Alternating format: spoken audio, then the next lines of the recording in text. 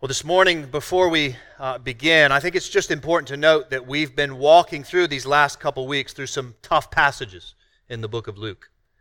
And this morning, we're going to find ourselves in a passage that won't get any easier, wherein Jesus will answer the question, will the people that get into the kingdom of God be few? And what we're going to see is that Jesus' answer is not as accommodating as our culture might assume. Luke has been rehearsing for us the clarity of Jesus' preaching and his teaching on heaven and on hell, on eternal life and eternal death. And our temptation is, on Sundays, even amidst kind of difficult times, to kind of navigate or kind of get to the warm and fuzzies all the time. And when we engage the tough passages on hell, our temptation, I think, is to either explain the reality of hell away, or to think of it as some manipulative device to get people to pray a prayer. We will do neither of those this morning, since Jesus does neither of those. But instead, we will remember that these tough passages here on hell and the like, these are good gifts from God. The Lord is not obligated to warn us about hypocrisy. He's not obligated to warn us about hell, and yet He does. It's the kindness of God that is intended to lead us to repentance. And I believe that's what this nation needs more than anything else in these days. Faith and repentance. We as a nation have historically been an arrogant people, and that includes the church. And these passages are meant to level that arrogance, to cut us down to size as we come to the foot of the mighty mount of God.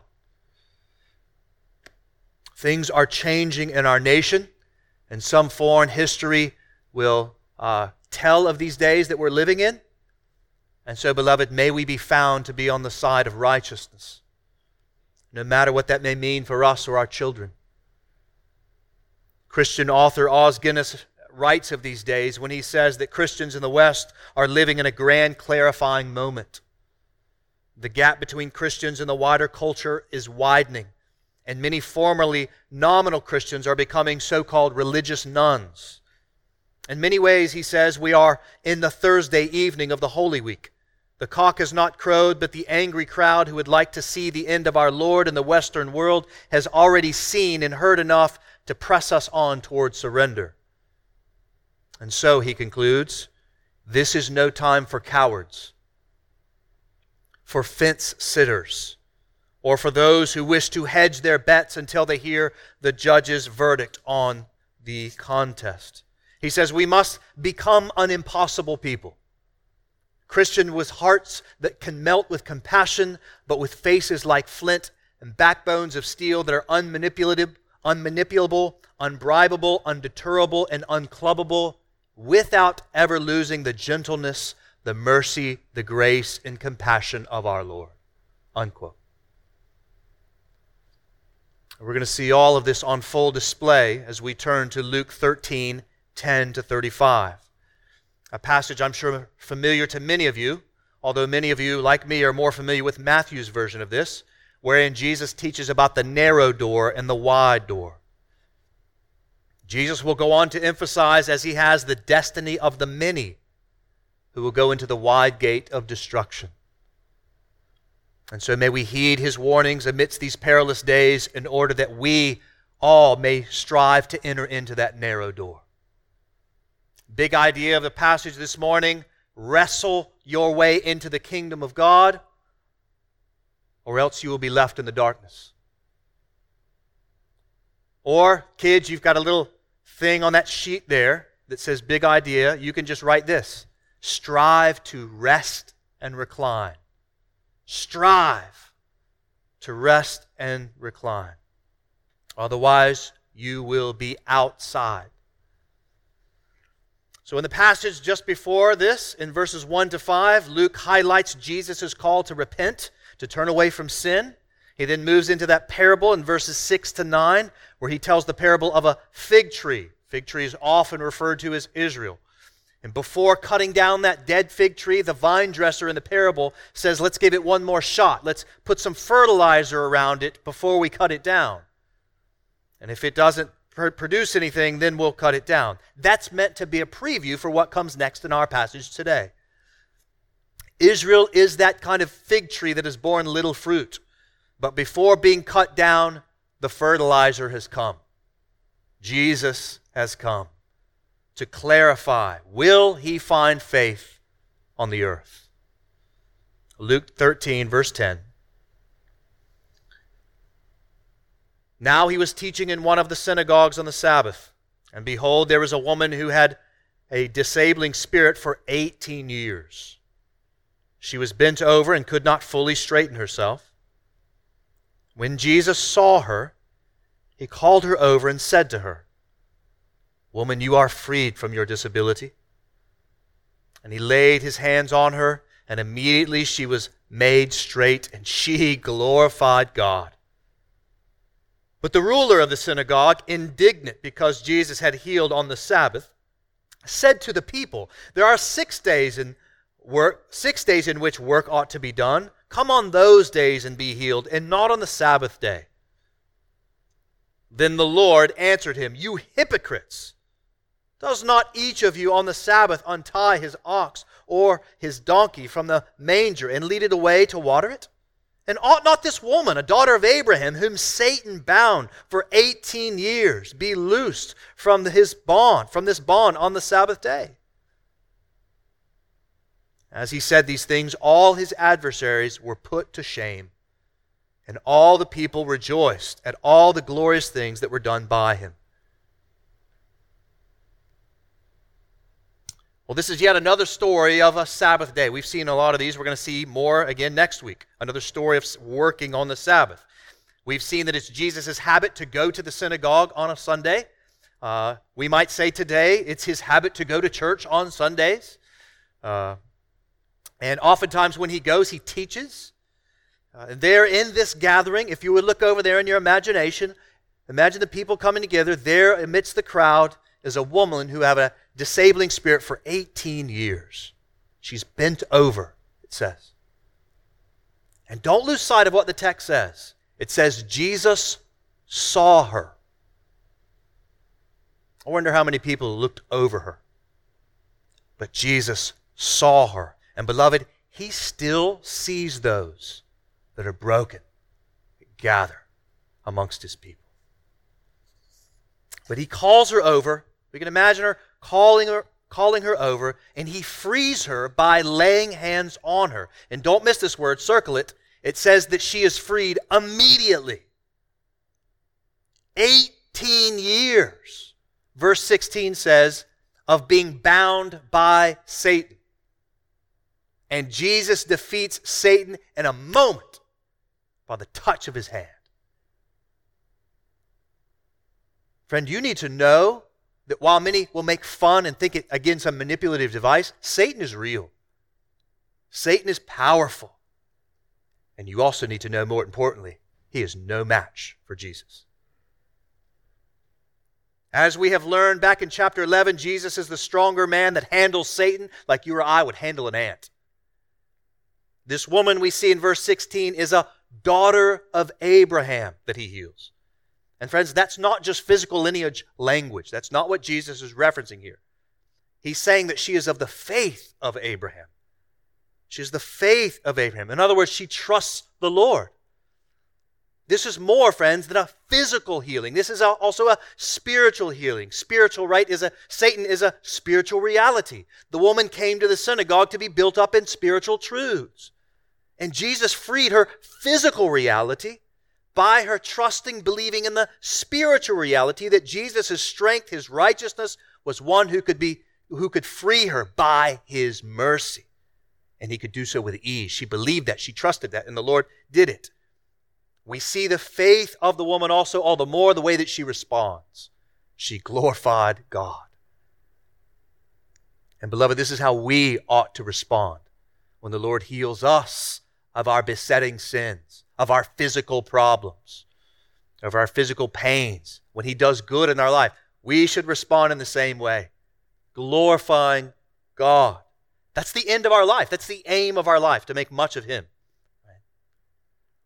But instead of delighting in this reality, as the woman does, as the rest of the crowd does, the ruler of the synagogue, those rulers, they get mad. They get ticked off. See, this guy is probably like people today that get mad when good things happen to people from rival tribes. Instead of rejoicing in the good of this woman, they get ticked off. Why? Because Jesus worked on the Sabbath. We've seen this so many times. He moves into this ruler, moves into self-righteous lecture on how they've got 6 other days they can be doing this. And needless to say, Jesus ain't having this behavior. Jesus turns into full beast mode right here in this moment because he spots the hypocrisy of this man. And he says, in essence, using 21st century language, you open the door to your car on Sundays, guys. You go get gas on Sundays. Why can't this woman who has been suffering for 18 years, trusting in the Lord, why can't she get freedom on the day of rest? You hypocrites. Jesus, the great revealer, reveals this man is more interested in keeping this woman in her pain than he is in rejoicing that her pain is relieved. Jesus reveals, don't miss this, he reveals that these men, these rulers, they are more committed to the law than they are the intent of the law. Let's say that again. Jesus reveals these men are more committed to the law than the intent of the law. What's the intent of the law as it relates to the Sabbath? Mark chapter 2, Jesus teaches the Sabbath was made for man, not man for the Sabbath. In other words, the Sabbath is a day of rest. It's a day of rest. And it was instituted, it was given by a good gift from God so that man might enter into it and rest. In other words, the Sabbath was meant to be an employee of ours. We weren't supposed to be an employee to it. It was given to work for us. It was given to give us rest, to give us life. And these guys missed that teaching entirely. So focused on the law, they missed the intent of it. And they missed it, by the way, as men of religion, as Bible people. Jesus then, just like Satan puts this dude and all of his adversaries, verse 17, love this, he puts them to shame. You don't mess with Jesus, folks. If you do, you lose. You step into the ring with Christ and His Word, you not only lose, you lose like a 10-year-old boy fighting in the ring with Mike Tyson. I mean, it ain't even close. Jesus, friends, has no rivals. He has tons of challengers, but no rivals. Jesus is stronger than Satan, stronger than sickness, stronger than hypocritical religious zealots that use the Bible for their own ends. He sees those of faith that come to Him in their weakness, and He uses His might to free them. But friend, if you oppose Jesus and His Word, you lose. In fact, the way Jesus displays His power is not the way the world does. The way that He shows this might is by subversively using the weak to shame the strong. He builds His kingdom. He shows His power by building His kingdom on the backs of women like this woman. The backs of people like this woman, bent over for 18 years. He doesn't specifically use all the earthly rulers like these synagogue rulers to advance His kingdom. He uses someone that seems to have no power, no voice, and is a social outcast. He uses someone that is considered he does not use those that are considered the elite of society oftentimes. Sometimes He does, but oftentimes He doesn't. And that's what we read about very next in the passage, verse 18. How His kingdom goes. It's by using people like this bent-over woman, not like the kinds of people like the rulers of the synagogue. Take a look, verse 18. He said, therefore, what is the kingdom of God like? And to what shall I compare it? It is like a grain of mustard seed that a man took and sowed in his garden, and it grew and became a tree. And the birds of the air made nests in its branches. And again He said, to what shall I compare the kingdom of God? It is like leaven that a woman took and hid in 3 measures of flour until it was all leavened. Friends, Jesus is always teaching. He's always teaching. That's why Christianity is built on the teaching of the Word. His favorite topic we know to teach on was the kingdom of God, the kingdom of heaven. It's what he does so often. And listen, if you've always wondered a good definition, some people say the reign and the rule of Christ. That's one way of saying it. But just look at this passage. It tells you what the kingdom of God is. The kingdom of God is where sin, Satan, and death are put to shame, and eternal rest breaks into the world by the power of King Jesus. You see all what the kingdom is. Kingdom of God is where sin, Satan, and death are put to shame, and eternal rest break into the world by the power of King Jesus. Here, Jesus says the kingdom advances unlike other kingdoms. It begins small, seemingly insignificant. Again, like with people like this woman. It begins like with saviors that are born in Bethlehem by virgins that has no home to lay his head. But it begins, or then it grows so much that it's so large that you can't not see it. That's that seed analogy. Then he goes into the leaven, what you put in bread. It begins, it is like, he says, it's like leaven that is hidden, that is hidden, that is hidden in plain sight. Yet it spreads and spreads till eventually it takes over everything in the bread. Jesus says his kingdom starts small, starts hidden, but like the root system of an oak tree in winter, it moves below the surface until its work is eventually so large and in charge, it animates and is seen by all. You can't dismiss it. Later in Luke 17, verse 20 to 21, Jesus says of the kingdom that the kingdom of God is not coming with something observable. No one will say, see here or there. For you see the kingdom of God is in your midst. That's Jesus' words. See, the kingdom of God broke in on that suffering woman of faith when the freedom of healing broke in by Jesus' power. And guess what? The ruler didn't see it. He didn't see the kingdom coming. In Luke 17, they didn't see the kingdom when Jesus was in their face. And get this, guys. Stop and think about this. The kingdom of God broke in on me and you when we repented and gave our life to Christ.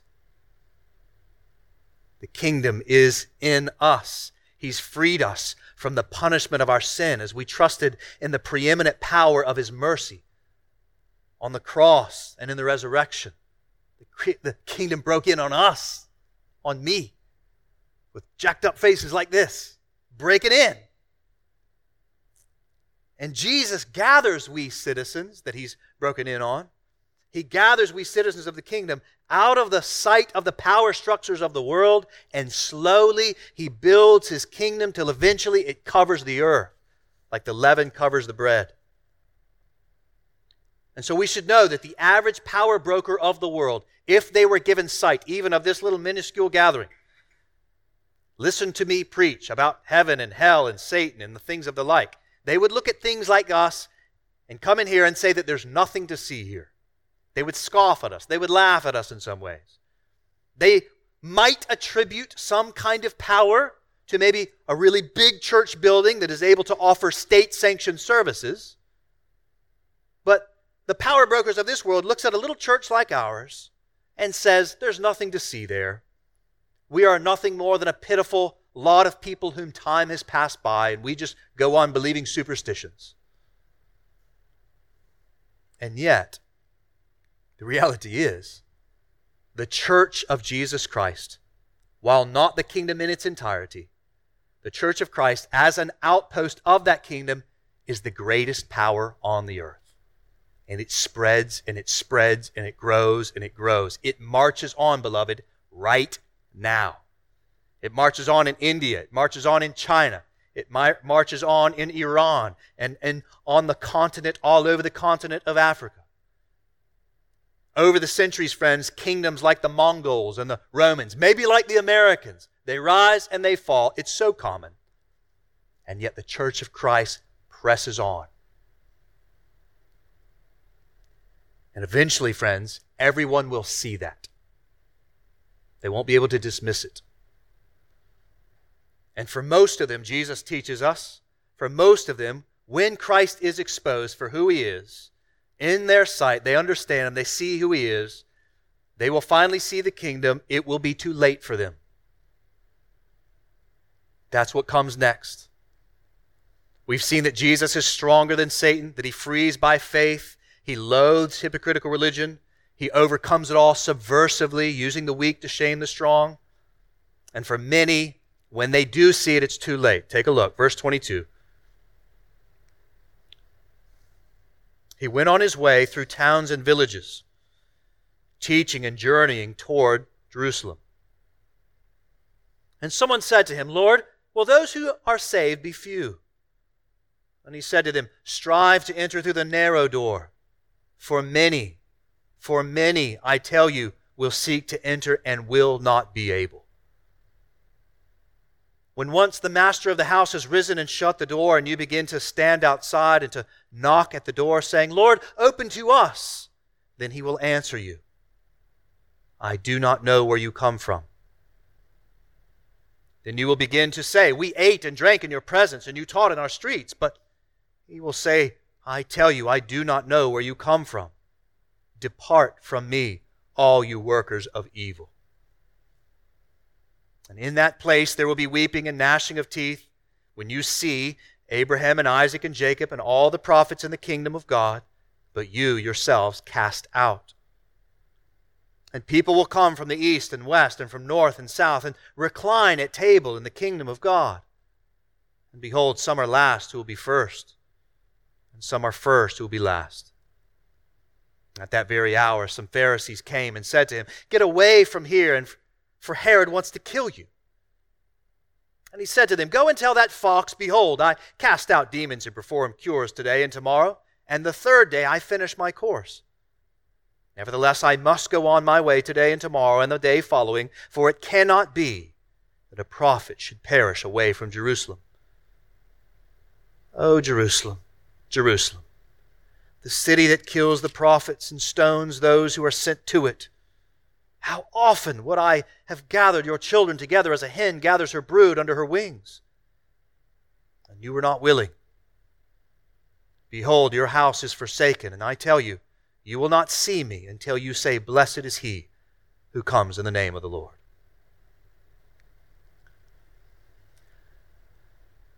Those words in verse 22, beloved, are incredibly illuminating. Don't lose sight of them.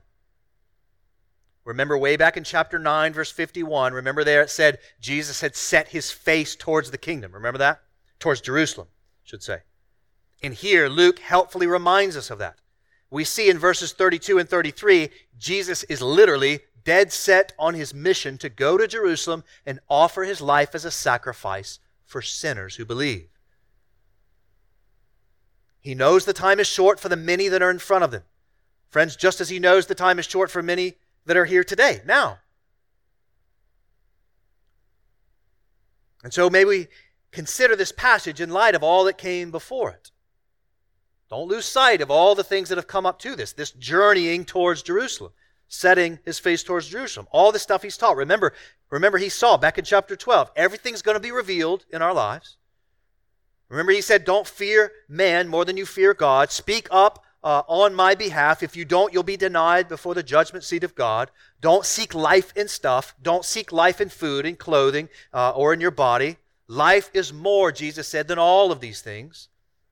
Don't be anxious as you speak up. Seek the kingdom. Stay ready for action. I'm going to return. You're not going to know when it's going to come. It's going to come at an unexpected time. And so therefore, settle up with God now while you can. Repent. Find freedom in me. Then the question, will it be just a few that are saved? Jesus' answer is yes. It will be a few. We get that from verse 24 when he references the many that will not be able to enter. So what's Jesus' answer? Will those be saved be few? Verse 24, his answer implicitly is yes. So what is it we few are to do? Strive. Strive. Wrestle. struggle, fight. The word in the Greek there is where we get our word agonize. Fight to enter into that narrow door. There's only going to be a few that are saved. The many are going to be left out. You're going to strive to get in. You cannot coast. People don't coast into the narrow door. We see this all through the New Testament. As Paul writes to Timothy in 1 Timothy 4:10, "For to this end we toil and strive, because we have our hope set on the living God." He says just after that, "Fight the good fight of faith. Take hold of the eternal life to which you were called." The author of Hebrews says in 4:11, "Let us strive to enter into that rest." Peter will go on to say, "Prepare your minds for action." He says later, "Be all the more diligent to confirm your calling and your election." Jude says, "Contend for the faith." We think about so often the most frequent illustrations of New Testament apostles are those that compare us to athletes and to soldiers. The answer to those who will be saved, or how many will be saved, the answer is strive, contend, fight to get in. And that is strictly followed up. Is quickly followed up by these ones that say they will not be able to enter. Strive for, because many, there's his answer, will seek to enter and will not be able. There are going to be precious few, friends, that will strive, that will want to get in at the base of it all. And then there will be the all too many that won't strive, which is to say they don't really want to get in to the kingdom. But instead they will presume upon Jesus and the teaching of his kingdom. And when it's too late, they'll try to get into that narrow door, and Jesus in the parable says that the master will come to the door as it has been closed and say to them, "I do not know where you come from. I do not know where you come from." He says it twice. "I do not know where you come from." And the many will say, when Jesus or the master says that, "I do not know where you come from," the many will say, "But you know, Jesus, we were with you. You taught in our streets. We ate with you." In other words, what they're saying, the people that are outside claiming to get in when it's too late, in essence, what they're saying is, "We were acquaintances, Jesus, with you. Remember, I used to go to church every so often. I threw a few bucks in the plate. Read my Bible every so often. Come on, I know we didn't know each other well, Jesus, but remember me?" And Jesus says, "I don't know where you come from." To use Matthew's version, he says, "I don't know you." And not only does Jesus not know them, he deems them workers of evil. Which tells us, friends, that Jesus has two categories of people on the earth. Two. Those that strive to enter into the narrow gate of the kingdom, narrow door of the kingdom, and those that take him for granted, don't strive, and are therefore considered workers of evil. There's no third category for niceness, well-intentioned. There are those that are fighting to enter in by the grace of God, and those that don't and try to get in when it's too late. Those that strive to get in, they go in with Abraham, Isaac, and Jacob to the marriage supper of the Lamb in the kingdom. We've thought about that a couple weeks ago when Jesus is serving us at that meal. That's looking forward to Revelation 19. And then there are those that don't go into that meal, and they go to another place. A place. Note that he says it's a place of weeping and gnashing of teeth, where they will see the others go in, but they will not go in themselves.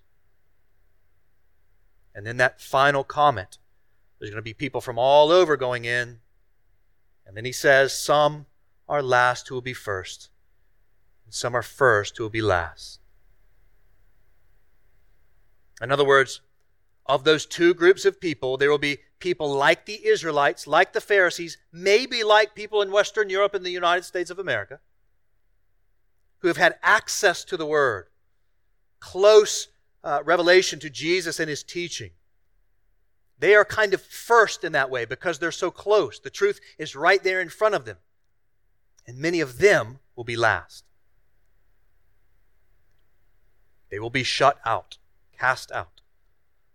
But there will be others who are last, the ones that are from far away.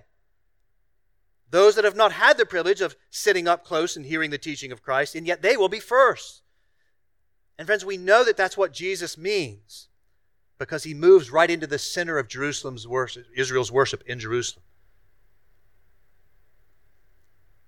But before we kind of move in for some application, let's take a look at this next passage real quick. There, Jesus shows off His superiority once again, moving down into the next portion there, verse 31. Jesus shows off His superiority once again by easily dismissing the threats of the governor, Herod, who is seeking to kill Him. Jesus says, in essence, to the response of those folks, listen, you go and tell that cat, Herod, I got work to do. I'm casting out demons. I'm healing people. I'm on a mission to go and accomplish. And Herod can't do nothing about it. I've got to get to Jerusalem. And then, when I get in Jerusalem, they're going to kill me like they do all the prophets. And notice the movement of Jesus' heart the second He rehearses that reality of His being killed in Jerusalem. Notice the movement of His heart. He moves right into lament. Moves into a grieving of Jerusalem's history and their posture towards God's revelation. You can almost hear the tears in His eyes as we read those passages. Oh, Jerusalem, Jerusalem, Jerusalem.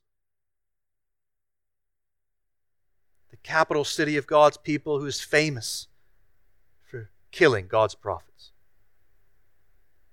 If you'd only been willing, I would have gathered you and your children, and I'd have taken you in like a mama bear takes in her cubs. But you didn't want me. You didn't want me.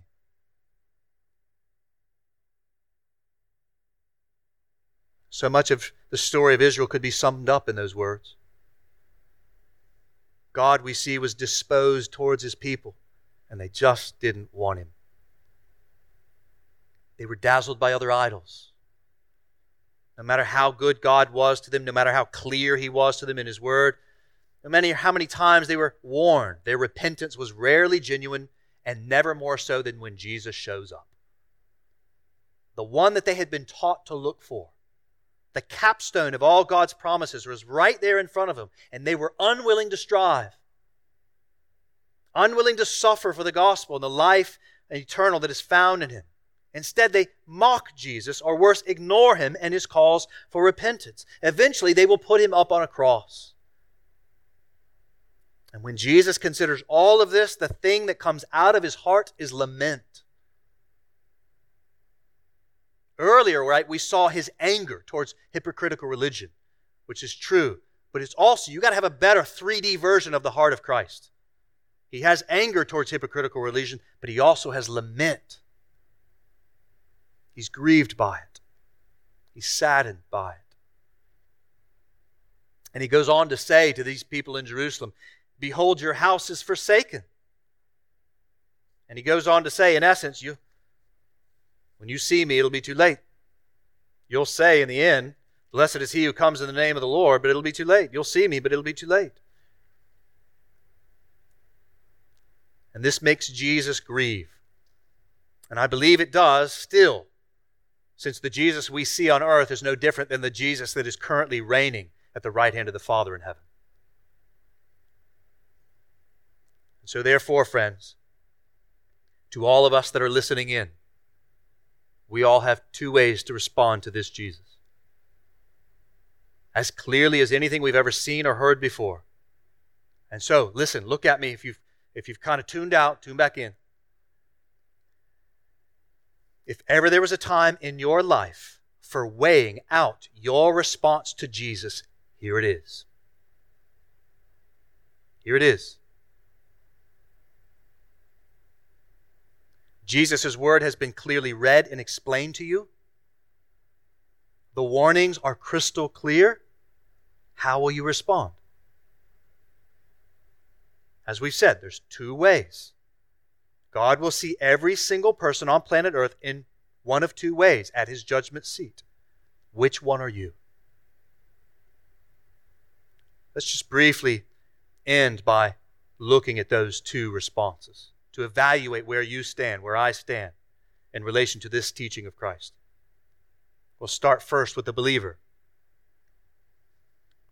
If you are likened to the woman of faith here in this passage, that means two very basic things mark your life. One, you come to Jesus. You come to Jesus. You look to him like that daughter of Abraham did. You look at him to free you, to heal you, to give you life. You come to Jesus. You submit and come to Jesus, trusting him and him alone. And then secondly, from that power, you then strive to enter in the kingdom. Those two basic things mark you. You come to Jesus in faith to free you, and then you strive to enter into that kingdom. And friends, you should know, listen, some of you are going, wait a minute, I thought we were saved by grace through faith in Christ alone. All right, and you're kind of confused. Listen, the reality is being saved by grace through faith in Christ alone is not opposed to striving. The apostles of Christ understood that grace was opposed to earning the kingdom, but it was never opposed to effort towards it. We don't earn it, but we ought to always have effort. So do you trust Jesus? Do you go to Jesus with your problems, but especially the deepest problem of your sin? Do you understand yourself to have sinned against God and therefore worthy to be cast out of the kingdom, worthy to be outside, worthy to receive eternal death? And like the woman here, do you come to Jesus with faith and trust in his power alone to save you? Do you believe that he overcame your sin and your death and the wrath that was due to upon on you? Do you trust that he did that on the cross? Do you trust that he overcame it in the resurrection, the bodily resurrection? Do you believe that your faith is a gracious gift of God that connects you to that saving power? Do you trust him? Do you hold fast to him? Do you daily go to him for daily bread, for daily grace? And then, secondly, from that grace, from that mercy, do you then strive to enter into that kingdom? Which is to say, is it your intention to obey Jesus' commands? Jesus said, "Those who love me obey my commandments." Do you love Jesus by striving to keep his commands? Or just the ones that you like? Just the ones that are easy? Or do you just dismiss them all? Going back to the passages that we studied in the past, do you regularly repent of sin? Do you seek life in the kingdom regularly, striving to put off life in the abundance of possessions and body clothing or a favor in the eyes of man? Are you regularly trying to put that off and put on the love of Christ? Or to use the words of James, is your faith illustrated by your works of righteousness? Because as Paul says, a faith without works is dead. So does your faith work? Do you grieve as Jesus does at the sight of sin and injustice? Or do you gladly approve or participate in that sin? Well, the reality is, friends, none of us do that perfectly. I don't do that perfectly, that's for sure. But that's the whole point of repentance that Jesus just taught. But I guess what it all comes down to is, do you have faith in the sufficiency of the atoning work of Christ? And do you love and trust Jesus enough to suffer for him, be it small or great, in order to rest in his love at his table forever in the next? You'll know that by your willingness to do hard things, to say hard things, because you love and trust Jesus. And when you get it wrong, it grieves you because it grieves the Savior that you love, and you repent of it and you move on. And for the members of our church, as you answer this question, you can be sure that this church affirms that you are these things. That's the beauty of the local church. You're not left to figure this stuff out on your own. If we were concerned about where you are, we would have told you because we love you. But again, this is the beauty of the local church, to love each other in Christ in advance of Jesus' unexpected return so that you don't find yourself in a surprising situation. That's what we do. We're trying to do this work of clarifying before He comes. And so, members of Restoration Church, listen, our affirmation of your faith, as well as your baptism and your admittance to the Lord's table, that is evidence that this outpost of the kingdom of God, this church, this collection of deeply flawed yet gloriously saved sinners, sons and daughters of God, we believe that you are among the daughters, sons and daughters of Abraham, faith of Abraham. As we say that you have a place at the Lord's table, which Lord willing we will get to take soon. If we believe that you have a place at the Lord's Supper in this church, then we're saying we believe that you have a place in the Lord's table in heaven, wherein you might recline and rest as your Master serves you. And so rest, beloved, in the love and the power of Christ. And listen, don't lose sight of this. Keep striving. Wake up to enter into that narrow door. We can't get lazy.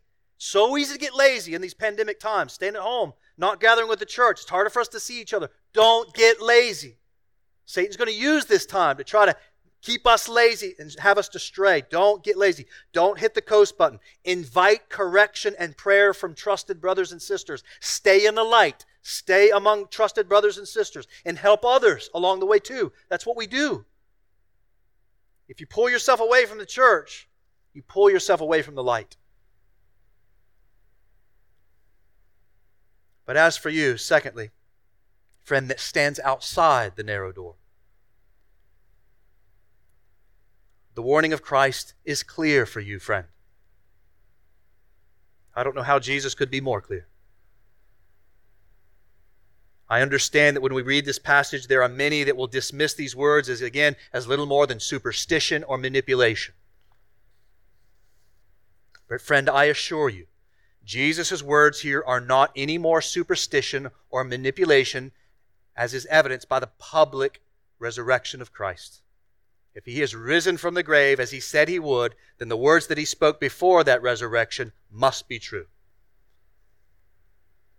And so therefore, friend, this is a moment that is an incredibly kind and gracious gift from God to you.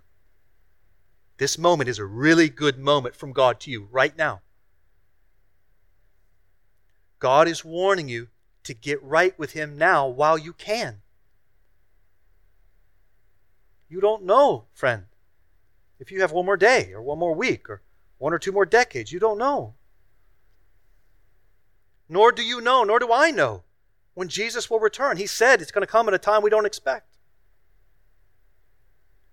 You have an opportunity in this moment to turn from your sin and to go to Jesus like this woman did, to be freed from sin, to come into the love of Christ.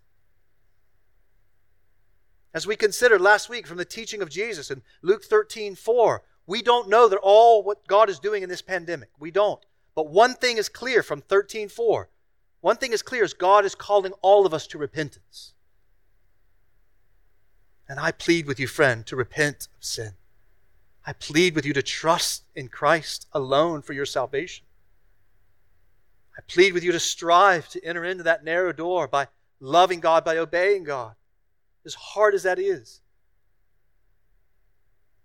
I plead with you to trust in the Lord that you might be among the few that enter into that narrow door and not among the many that will be cast out into the place of weeping and gnashing of teeth.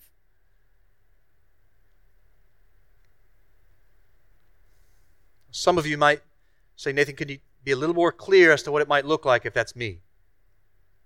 Well, I think the first thing I would say is by looking at what I just explained, all those things about what it means to believe. to repent, believe on Jesus alone, and then to strive.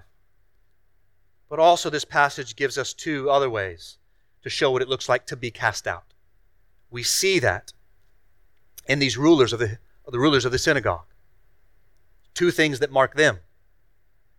They are consistently hypocritical. And secondly, they are not willing to enter into the narrow door. That's verse 34. Jesus calls the others hypocrites by them taking the name of God and yet not having the heart of God. And then secondly, they're not willing to enter in. They're not willing to strive. They don't want to. These two criteria, again, are exemplified in the rulers of the synagogue, right? Where this guy is more interested in what should be done on other days than he was attentive to the mercy of Christ on that day. He was more interested in what he deemed was disobedience in others, so much so that he never saw the disobedience in his own life. That's Twitter and Facebook right there. Most of it. Instead of rejoicing with the woman who had suffered for 18 years, he doesn't rejoice with her. 18 years, this poor woman. Instead of rejoicing, instead of glorifying God as the others did, he was willing to have her and the others that were suffering suffer one more day.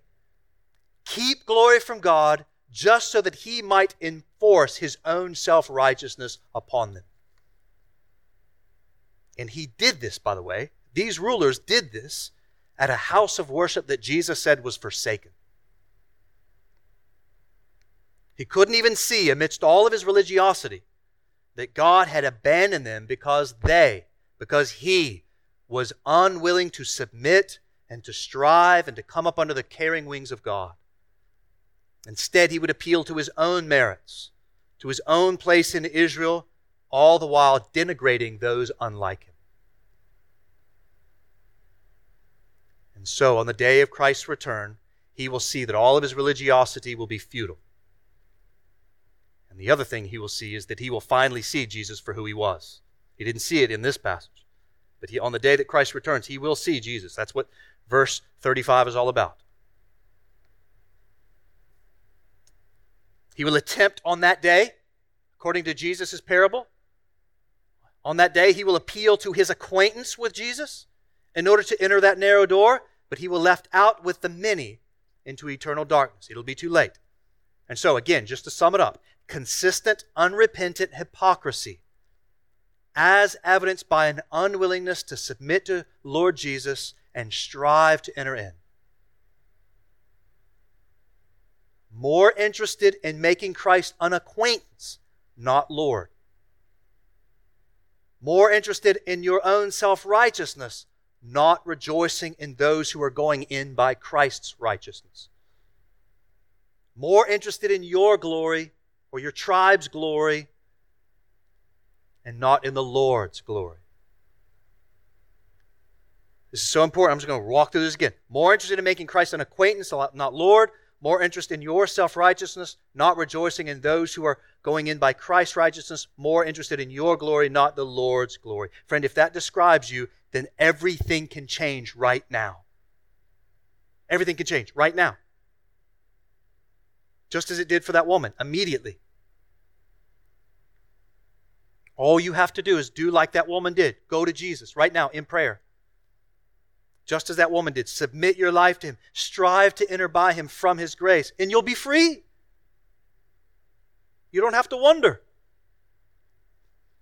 And so listen, if you need someone to talk to, and I would encourage you to talk to, if you want to do this, I pray, I've been praying all week that numerous people would have this conversation, that God would save people.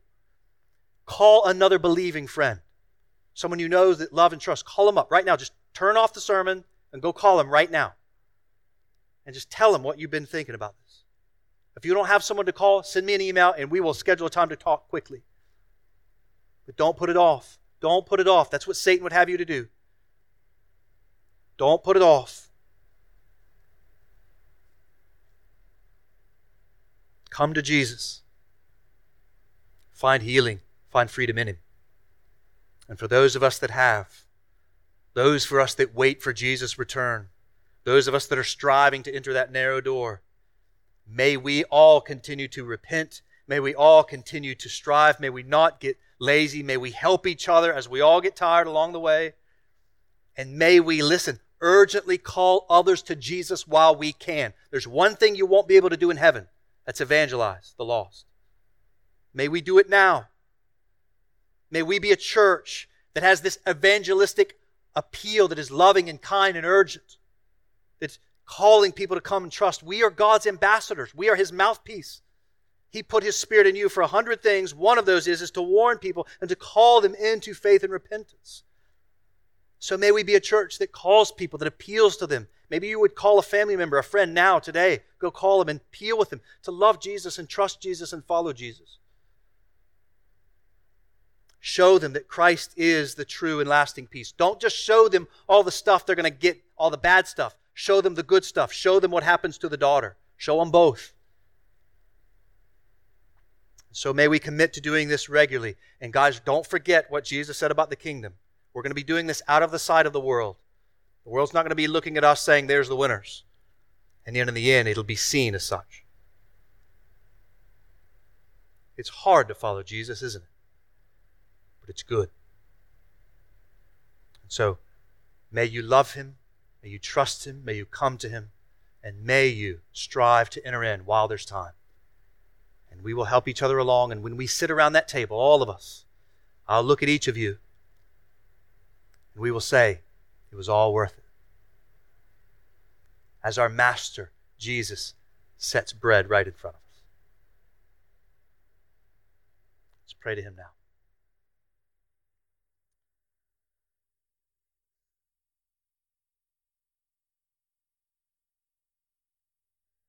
God, forgive us for where we struggle to believe, to come to You.